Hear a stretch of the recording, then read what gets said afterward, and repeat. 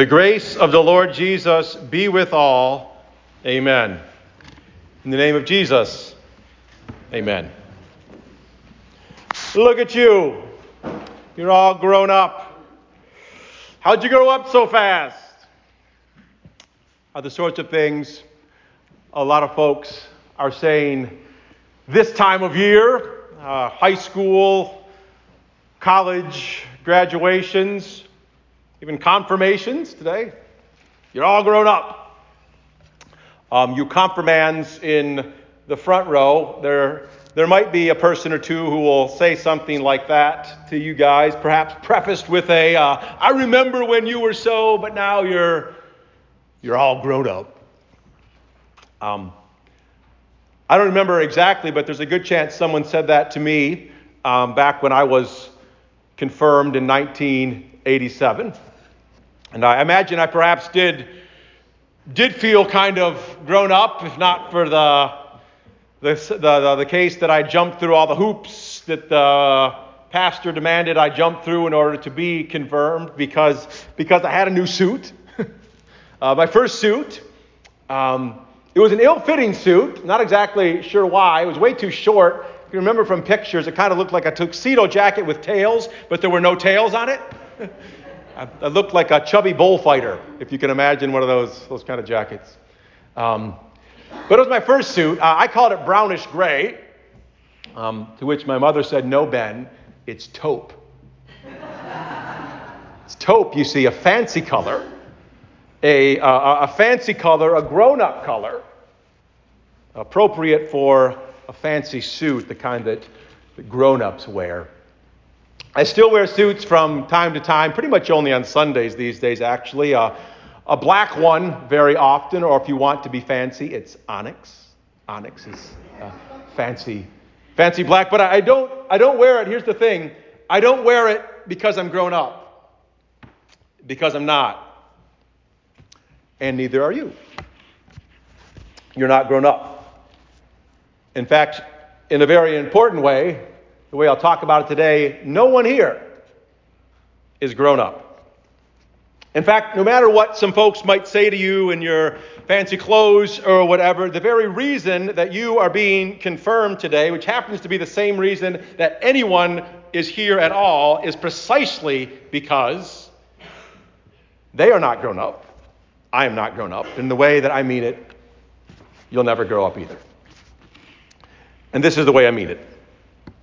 In a deeply moving book, a meditation on Jesus' last words from the cross, and those things we do at our Tenebrae service here, called Death on a Friday Afternoon. This author, Father Richard John Newhouse, I might have mentioned this before. He tells about a story, a conversation he had with an elderly priest, an elderly Roman Catholic priest. And Father Newhouse asked this cleric, after hearing thousands upon thousands of confessions.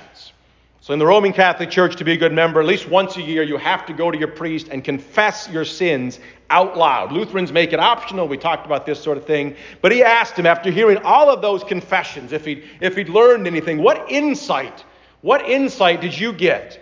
All those people pouring out their hearts and souls to you, men, women, and children, telling you things that no one else knows, saying things out loud, the sort of things that maybe bounce around in their heads all the time, but saying things out loud to you, Father, that they never said out loud before and maybe never will say aloud again. All those confessions, what did you learn about people after hearing all of that? And Newhouse says the old cleric looks up and without hesitation looks at him in the eye and says, I've learned that there are no grown-ups.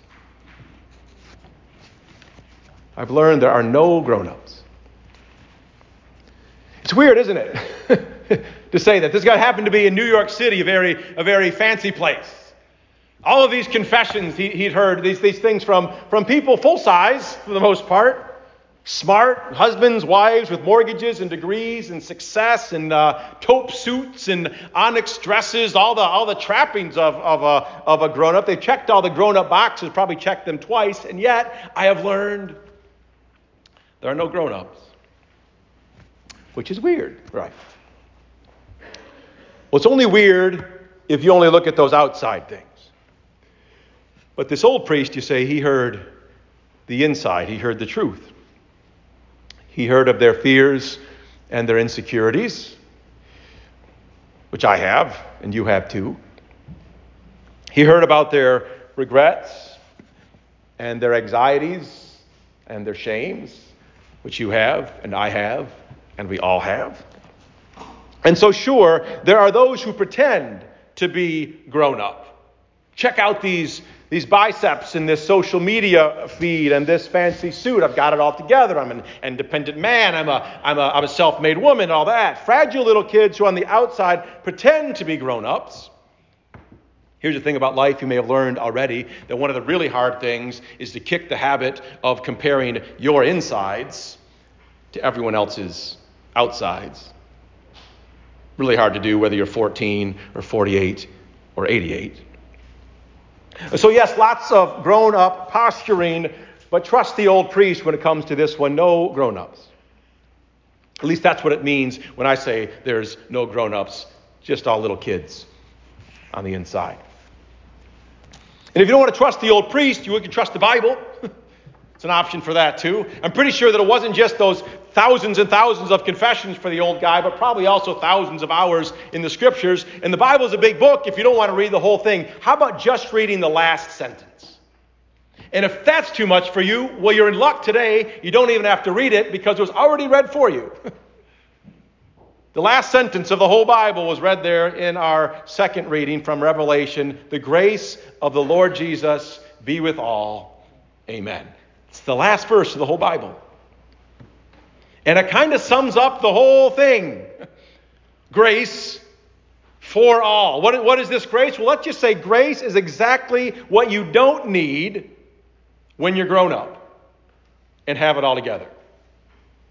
The grace of Jesus is the thing you have absolutely no use for if you're never afraid, never haunted by your past, never worried about your future. Grace is the thing you have no use for at all if the cool and confident outside you show to everyone else actually matches your inside. Well, what did we read there? The grace of Jesus for all. Which is the Bible's way, that all of saying the same thing the priest said. Everyone needs this grace. Admit it or not, and sometimes those who have the hardest time admitting it are those who need the most grace. Everyone needs this grace because no one, despite the outsides, has it all together. No one is fearless. No one is unhaunted. No one is guilt or shame-free. No one is grown up. All need this grace of Jesus. Which is why your parents, I'm talking to you guys now, your parents brought you to be baptized a long time ago. Why all y'all's, or a lot of all y'all's parents brought you to be baptized once upon a time. Like those people over there. Well, now she's back there. Scotty Joe got hungry. What they're doing today, it's kind of cool we have. Blair and Brian Rothmel, little sister Miller May there, hello, and Scotty Joe in the back. You are kind of getting a vision. That was you 13 or 14 years ago. You can look at it and you see how very cute Scotty Joe is. You used to be cute too, you know. So, no, you're still very, very cute. But why are mom and dad bringing her to be baptized? Are they bringing her to be baptized because it's a grown-up thing to do? Nope. Brian and Blair bring Scotty Joe today for the same reason my wife and I brought our children and yours brought you to baptism, exactly because they're not grown up. If like me and maybe like your parents, probably because they're a little bit terrified. Because they look at their beautiful little girl and the hard, sad, broken world that she will grow up in. Have you read the news this week? Because they look at their beautiful girl and then they look at themselves and what a mess they are. And they are a mess. I know them. Not as messy as me, but enough. They look at all of that and they say the same things that your parents said when you were baptized. In bringing Scotty Joe to be baptized, they say, here you go, God. You take her. For taking care of this little one is way, way too much for us. I am way too messy and this world is too hard. We in this world fail her every day, and twice on Tuesday she'll fail herself. So here, Lord, you love her. You hold her, Jesus. You stick yourself to her, and you promise that you'll never, ever leave her. She'll never be alone, that no matter what comes or who comes into her school, she'll be yours forever. In other words, they said, grace her, Lord. In this world of not grown-ups, grace her. And grace you. That's what God said to you in your baptism. It's your parents knew God would say, and is why they brought you there. With the sticky water, he stuck himself to you and said that I will love you and I will never, ever let you go. And this confirmation today, we do all this stuff, we get you dressed up, but it's really just that. God confirming the promises that he made 13, 14, 15 years ago. You're not being confirmed today because you're all grown up. You are being confirmed today for the same reason I was in that taupe suit confirmed back in 1987, exactly because I was not grown up and never would be. Because you and me and Scotty Joe and the rest of the folks here and everyone here will always need the grace of Jesus. So to close, a little parable, a real-life parable of this kind of grace for those who never really grow up. I read about this the other day. It's about a man named Mohammed Bazik. Maybe some of you heard of this man. He grew up in Libya, but now he lives in the United States. He lives in a place called Azusa out in California. He came to the United States in 1978. I think the article said for school, where he lived for a while with his wife. She died some 20 years ago. He lives there now with his son. But not just with the son, you see, he's also a foster parent. You know, a foster parent is that takes in the children of parents who either can't or won't care for them themselves. And so he's been a foster parent for all these years. But he's a unique foster parent.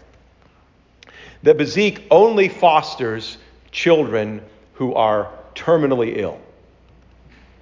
In the article I read, it said that of all the foster parents in the United States, he's the only one who takes in children who are terminally ill. At the time of the writing of the article I read, he had a little 6-year-old girl with him, living with him, that was born blind and deaf, arms and legs paralyzed, had daily seizures.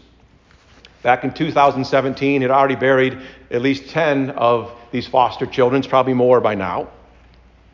This man, Bazik, takes in and loves as his own children he knows, and everyone knows, will never grow up. He takes in children whose parents, in many cases, sadly abandoned them because they knew they would never grow up. But he takes in and loves these children exactly because he knows they will never grow up, and as he says, so they will know they are not alone in life. Mohammed Bazik. You can Google him. You can Google him and read all about him. And as you do it, you can see yourself in the children he cares for. See yourself a not grown up like them. See Jesus in him. See Jesus who loves the not grown-ups. And hey, maybe when you're reading about him, you'll say, maybe I want to try giving up a little bit of this growing up business. It never really happens anyway. And I'll grow down like Bazik and maybe like Scotty Joe back there, wherever she is, who take a look at her today. She's not only very cute, but she is also just the greatest example of a perfect Christian for all of us today. Just chilling, being her bad self, not caring a whit about what anybody thinks about her. Insides, outsides, exactly the same. Learn from her. But mostly in thinking of this man, see Jesus who loves the not grown-ups, which don't be fooled by the taupe suits. And you guys actually, the guys had much, got to check them out. These guys looked good, you know.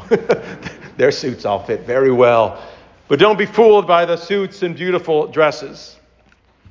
The not grown-up is all of us. All of us graced by this God and Father who really loves you and completely knows you and all of you, and totally forgives you, and confirms that today, and confirms it every day, forever, for everyone. In the name of the Father, and the Son, and the Holy Spirit. Amen.